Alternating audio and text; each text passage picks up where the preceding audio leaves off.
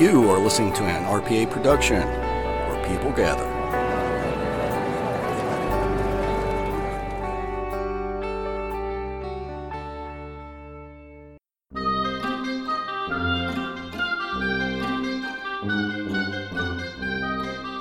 Ladies and gentlemen, Real Paranormal Activity is proud to present Terry's Mysterious Moments.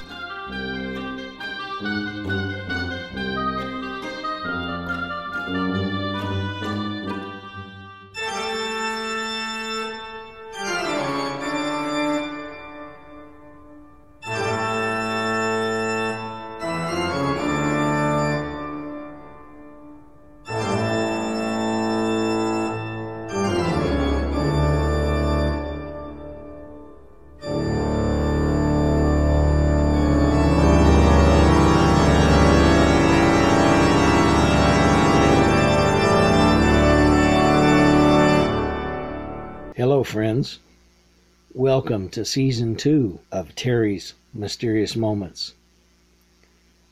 Thank you for listening to the show.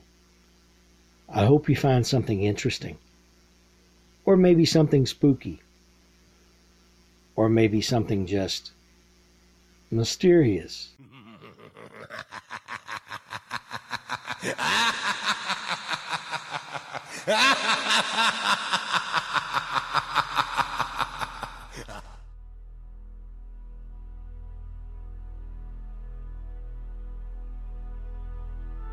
Hello everybody, this is Terry from Texas with another episode of Terry's Mysterious Moments. And in continuing with the storyline of haunted hotels, I want to tell you about a hotel here in San Antonio called the Gunter. I believe it's actually called the Sheraton Gunter, but the Gunter is how everybody around here knows it. I once stayed at the Gunter when I was a high school student. We had a business education meeting down here in San Antonio in a contest. I was in the contest, but I was an alternate, so I didn't have to go. But I stayed in the Gunter and didn't know anything about its history at the time. My story from there is simply that it was a nice place to stay. Except that my bedroom and my roommate's bedroom was backing the elevator shaft. So we heard the elevators moving and creaking and bumping all night long. And I told my roommate, I said, you know what would really be weird is if a cable broke and came ripping through this wall between our beds. Poor Mike never slept the rest of the night. I snoozed away. I didn't think anything about it, but poor Mike didn't get to sleep. But we stayed at the Gunter, and it was a nice place to stay. I can't argue the amenities. I can't argue the way they treated us. I remember the Gunter well. But the history of the Gunter is that it's right downtown in San Antonio. It's 12 stories tall. It's got tan brick and a flair of elegance that can only be found in old properties. The Sheraton Gunter has all this in spades. It's a blend of old and new, modern amenities and timeless elegance. It's got trendy cuisine at its restaurant and bar, 414. The Gunter is a one-of-a-kind place because since the 1830s it has almost always been a hotel, although under different managements and different names, and largely because it earned extreme notoriety in 1965 through no fault of its own. In 1965, San Antonio's most mysterious and brutal murder took place inside one of the Sheraton Gunter's guest rooms. Since then, it seems like the residual energy of that terrible night plays over and over again, leaving a paranormal imprint on the Sheraton Gunter that it certainly never asked for. Since 1837, that's 1 year after the fall of the Alamo, there has been a hotel on the property where the Sheraton Gunter stands. It went by the name the Settlement Inn because San Antonio was on the frontier of Texas. It could also be called the Frontier Inn, but the message was the same. The owners were unimaginative and just called it the Settlement Inn. The inn was situated at the corner of what was then referred to as El Paso and El Rincon streets. As one author wrote, the inn had the best location in the center of a bustling town that sprawled comfortably along the banks of the winding San Antonio River.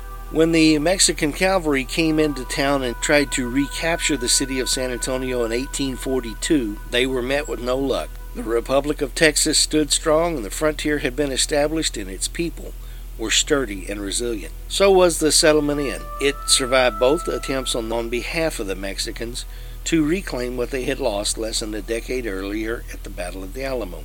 The Settlement Inn would be lost, though, when new ownership emerged. For $500, the Settlement or Frontier Inn was purchased and demolished in 1851. Three brothers, Irish immigrants, William, John, and James Vance, had visions for the Settlement Inn. Times were changing, and they wanted to be a part of that progress. The corner where the inn sat had changed to Houston and St. Mary's Street, and that was the smallest of the progress being seen in San Antonio. The Vance brothers erected a 2-story building in place of the inn and subsequently rented it out to the U.S. Army for the next decade. During that period, the property operated as the local headquarters for the Army. When the Civil War erupted, brothers fought against brothers. They fought against their fathers, and they fought against their sons. Homes were razed across the country. Cities like New Orleans were occupied by Union troops, although the citizens of the Crescent City sided with the gray uniformed Confederates. Texas had seceded from the United States. Sam Houston, being the governor of Texas at the time, resigned because he chose not to secede. Like many other states, Texas joined the Confederates. It was not long before the Confederates swooped in. By the time the Civil War had ended, the property owned in theory by the Vance family had traded hands again. This time it was the federal troops who occupied the city and who also used the building. They did so until 1872, when the property was finally given back to the Vance family. You have to wonder if they were excited or just passé because the enthusiasm for running a hotel had gone away. Even so, the building was soon reopened as the Vance House, or Vance Hotel, and thanks to perfect timing, the first railroad tracks were laid down in 1877, and the hostelry was a success. For a nickel, guests could hop into a carriage at the train depot and ride to the Vance House. And for a whopping $2 a day, which was more than many people's wages at the time, guests could stay the night. It was luxury at its finest. 1886 saw a new name. The property continued to be owned by the Vance family, but 2 German immigrants had a new vision, and they took over management of the property. Ludwig Manke and Lesher Trexter were a business team concocted in heaven. Manke was conscious of that old world allure when it came to managing successful hotels, and prior to managing a hotel, Manke had managed the Mission Garden. Trexler, on the other hand, had a resume of being an excellent hotelier and was more than capable of convincing local cattlemen and businessmen to stay at the new Manke Hotel. One contemporary newspaper claimed that the hotel, quote, has no superior in the state, unquote, and mentioned its airy rooms and extravagant modern amenities. The Gunner Hotel came into being by the turn of the 20th century. The frontier was no longer a frontier. San Antonio was finally hitting its stride, both with the railroad coming in and with tourism becoming popular.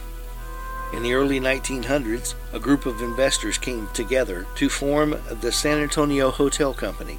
There were 13 men in total, including rancher Jot Gunter, whose name would later be given to the hotel, which stands at the corner of Houston and St. Mary's Streets today.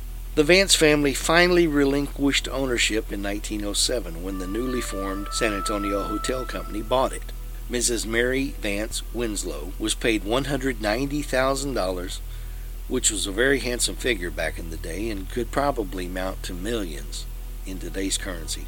The investors had a plan to tear the Manke Hotel down and replace it with a palatial structure that would meet the demands of the state's most progressive city, and they accomplished it. Unfortunately, rancher Jot Gunter would never live to see the day when his dream became a reality. He died shortly after the deal was signed, but his co-investors decided to name the hotel in his honor. When the property was completed in 1909, it was a gorgeous juxtaposition of opulence and New Age amenities. 8 stories tall and 301 rooms in total. The Gunner Hotel blended steel, concrete, and tan brick to create a hotel that was one of the finest in the country. It had been designed by the St. Louis architectural firm of Morin, Russell, and Gordon, and then built by the Westlake Construction Company. Morin, Russell, and Gordon were also responsible for building the Galvez Hotel in Galveston and the Adolphus Hotel in Dallas. By that day's definition, the Gunter Hotel was a skyscraper and by far the tallest building in San Antonio. Not to be outdone, even in a race with itself, a 9th floor was added to the hotel in 1917. The record for the tallest building in San Antonio once again was awarded to the Gunter. In 1924, the Baker Hotel Company purchased the property, and in 1926, another 3 stories were added. The architect, Herbert Green, topped it off with a new annex that they nicknamed the Gunter Roof. Thanks to its position adjacent to the Majestic Theater in downtown San Antonio, a number of celebrities would find themselves staying at the Gunter throughout the 20th century. Cowboy star Tom Mix, star Mae West, philanthropist Will Rogers, and President Harry S. Truman all call the hotel home at the time. But one name that sticks out among the rest is John Wayne. John Wayne stayed at the Gunter during the filming of the movie The Alamo. In 1979, the Gunter Hotel had changed hands again. It was sold to Joseph Siderly, and a $20 million restoration was undertaken. 10 years later, the Gunter found a new home with the Sheraton hotel chain. A back-and-forth volley occurred after this, in which the Gunter went under various new ownerships for the next 10 years. In 1999, after an $8 million renovation, it once more became a member of the Sheraton family and remains so today. Guests at the Sheraton Gunter can enjoy amenities such as the fitness center, the new restaurant, the bar, and the club lounge. Add to that is the fact that the Sheraton Gunter is extremely centrally located, making it a quick and painless walk to many of San Antonio's tourist hotspots. Pride exudes out of this 20th century hotel, which so enraptures all of its guests. As the hotel's website boasts, the Sheraton Gunter preserves 1900s grace, infusing it with modern amenities to create a special atmosphere where past meets present.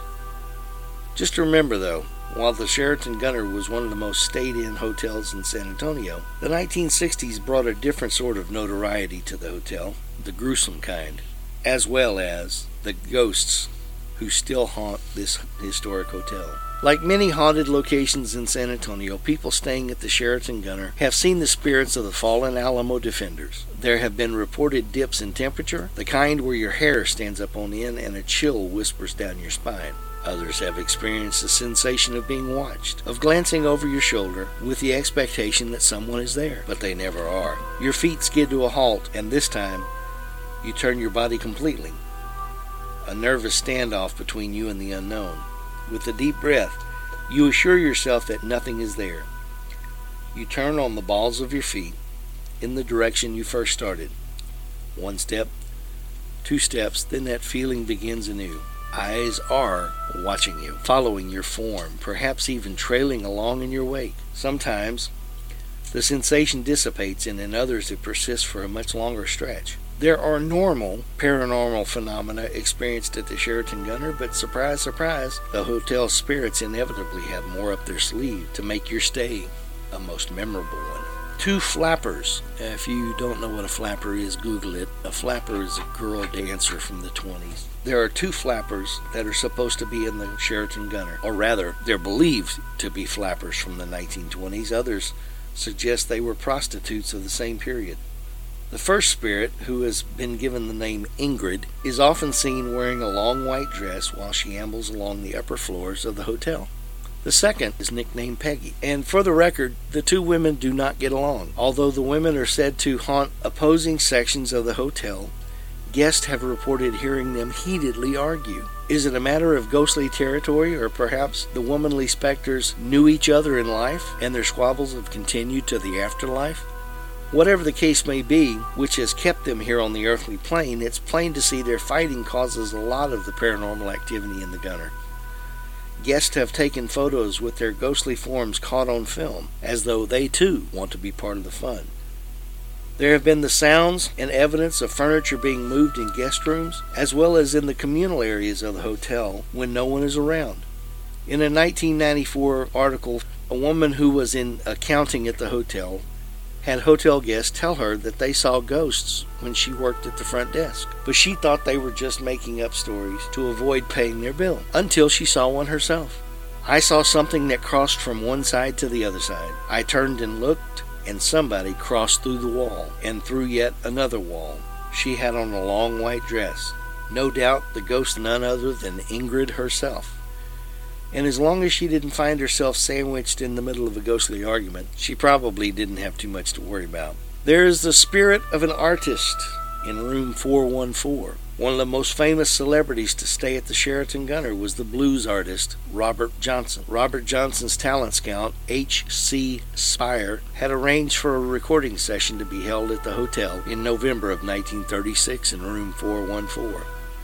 In a strange twist of fate, it would be only one of 2 recording sessions that Robert Johnson would ever have. Robert Johnson was one of the most important and influential blues musicians of his day. He was so good that some people thought that Johnson had made a bargain with the devil at a crossroads to earn all the success that he had amassed in such a short period of time. But with all strokes of good luck, Johnson's luck did not last forever. In 1938, at the age of 27, there's that 27 club again, Johnson was found dead near Greenwood, Mississippi. The cause of his death was unknown then and is still up for speculation today. Some people believe that Johnson had been poisoned by the jealous husband of a woman he had flirted with at a country dance club he had played in for some weeks. As the story goes, fellow blues musician Sonny Boy Williamson was with Johnson that night. When the woman who had caught Johnson's eye gave him a bottle of whiskey, Williamson moved to take it out of his hand. Williamson told Johnson, "Don't ever drink out of a bottle you didn't see opened." And Johnson took the bottle back and said, "Don't ever knock a bottle out of my hand." He tossed the whiskey back and drank it. He accepted another from the woman. By the following morning, Johnson's body was racked with pain. He died 3 days later, and the cause of that mystery has never been figured out. The only suggestion has been poison, but even the type of poison used is lost to history. At the Sheraton Gunner Hotel, it is said that Johnson's spirit still lingers in room 414, where he once held his first recording session. In 2009, John Mellencamp arrived at the Gunner to record a new album. He had felt drawn to the hotel, Mellencamp once said, and room 414 in particular. Today, the new Sheraton Gunner's bar is honored with the name Room 414 in reference to the room that Johnson used. As for the ghost of Robert Johnson himself, if he is to be found at the Sheraton Gunner, it would be surely in this room. Now, a little aside for Robert Johnson, I had read somewhere that when Robert Johnson started playing, he was a mediocre at best guitar player, that he disappeared for a short time, but when he came back into public view, he was an excellent, sometimes masterful guitar player of the Mississippi Delta Blues. When asked what happened, it was reported that he said he had sold his soul to the devil in order to be able to play the guitar better. Also, in the movie Oh Brother, Where Art Thou?, the young black man who accompanies the Soggy Bottom Boys on guitar is based on Robert Johnson, because he says he met the devil at a crossroads and sold his soul to learn how to play the guitar. So that's just an interesting aside. There is a haunted room. It is room 636, and a brutal murder occurred in that room. In February of 1965, San Antonio's largest unsolved mystery would take place at the Gunner Hotel. Albert Knox checked in on February 6th. He was a blond man, said to be quite handsome. A charmer, really. According to some, Knox was coming off a drinking binge. According to others, Knox was still in the thick of that partying run, content to thrive on the chaos until he sobered up and went back home to his parents' house. For 2 days, guests of the Gunner saw Albert Knox come and go with the tall woman. The inquisitive gazes that followed the couple labeled the woman as a call girl, a prostitute, though no one will ever know for certain that she was. And so the party raged on. But on February 8th, one of the hotel's housekeepers was bringing some items to Knox's hotel room, 636. Maria Luisa Guerra noted that the Do Not Disturb sign was on the door, but paid it no attention. Most people tended to forget to take it down, even when they had already checked out of the hotel. Guerra pushed open the door, only to stop dead in her tracks. Standing at the foot of the bed, Albert Knox stood with the bloody bundle in his arms. Blood spattered every inch of the guest room that needed no explanation. In the face of Guerra's horrified expression, Knox lifted one finger to his mouth and said, "Shh." The housekeeper's mouth parted in a scream, and Knox used that moment to dash past her and out of the room. It took 40 minutes for Maria Luisa Guerra's report to make it to management. By that time, Albert Knox had disappeared. The evidence remaining in room 636 was clear. Somebody had died. brutally. In a 1976 interview about the crime, Detective Walter Corky Dennis, who passed away in 2011, commented that it was the bloodiest place I had ever seen up till then. The bathroom was especially bad and just sticky with blood all over the place. We, being he and the other detectives, noticed the bathtub had a red ring around it like it had been drained of blood. The San Antonio police suspected dismemberment, and one of the witnesses only pushed this idea. The day before the murder, Knox had visited the local Sears department store in search of a meat grinder. When a Sears employee informed him that they didn't have the larger size that he wanted, the employee offered to order one from the warehouse. For Knox, however, that would take much too long, and he stormed off in a huff. Little evidence was found inside the room. A lipstick-smeared cigarette, brown paper bags, luggage from the San Antonio Trunk and Gift Company. The purchase of the suitcase had been made by a check from John J. McCarthy, who happened to be the stepfather of 37-year-old Walter Emmerich, who had disappeared on one of his drinking bents. Police scoured the city for the woman's body because they were sure that someone had been murdered. They checked construction sites and even sections of streets where cement was being laid down. On February 9th, the blond man walked into the St. Anthony Hotel, just 1 block away from the gunner. He came with no luggage, and when he requested to book a room, he made it known that he wanted room 636. That particular room was not available, and after some arguing, he settled for room 536. He checked in under the name Roger Ashley, but the man had aroused the suspicions of the front desk attendants, and after tipping the San Antonio police that the murderer might have just checked into their hotel, the detectives rushed over. They hurried up to room 536. Banging on the door, the police tried to apprehend Walter Emmerich for the crimes, but as they struggled to open the door, they heard the single, hollow sound of a gunshot. Walter Emmerich had killed himself and had taken whatever information he had with him to the grave. In the 50 years that have passed since those fateful nights, the woman's identity has never been discovered, and no missing reports have ever surfaced.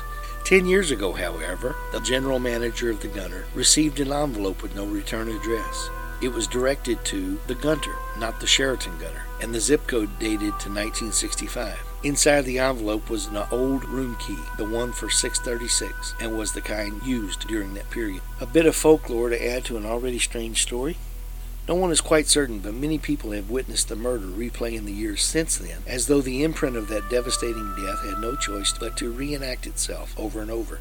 Staff and guests both have recorded paranormal phenomena. One guest even witnessed a ghostly woman who held her hands out and stared at the guest with a gaze that appeared almost soulless.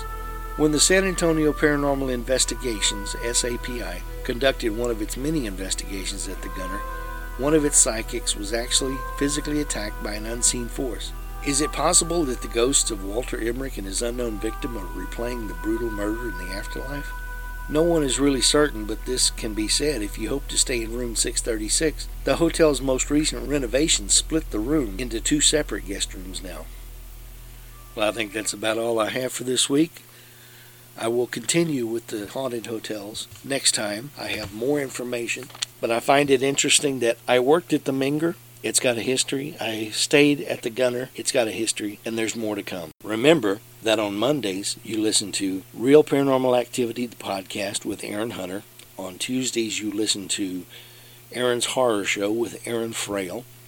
On Wednesdays, Terry's Mysterious Moments with me, Terry from Texas. And on occasional Thursdays, you listen to The Sandman Lullaby with Patrick Sean Jones. You can go to your app store, either on Apple or Android, and download the RPA app. You can find it because it's the one with the black background and the bright blue eye. You download that. You don't have to use any other kind of podcatcher because when you open it up, you're taken straight to the shows. I thank you for listening, and I wish you all a great week.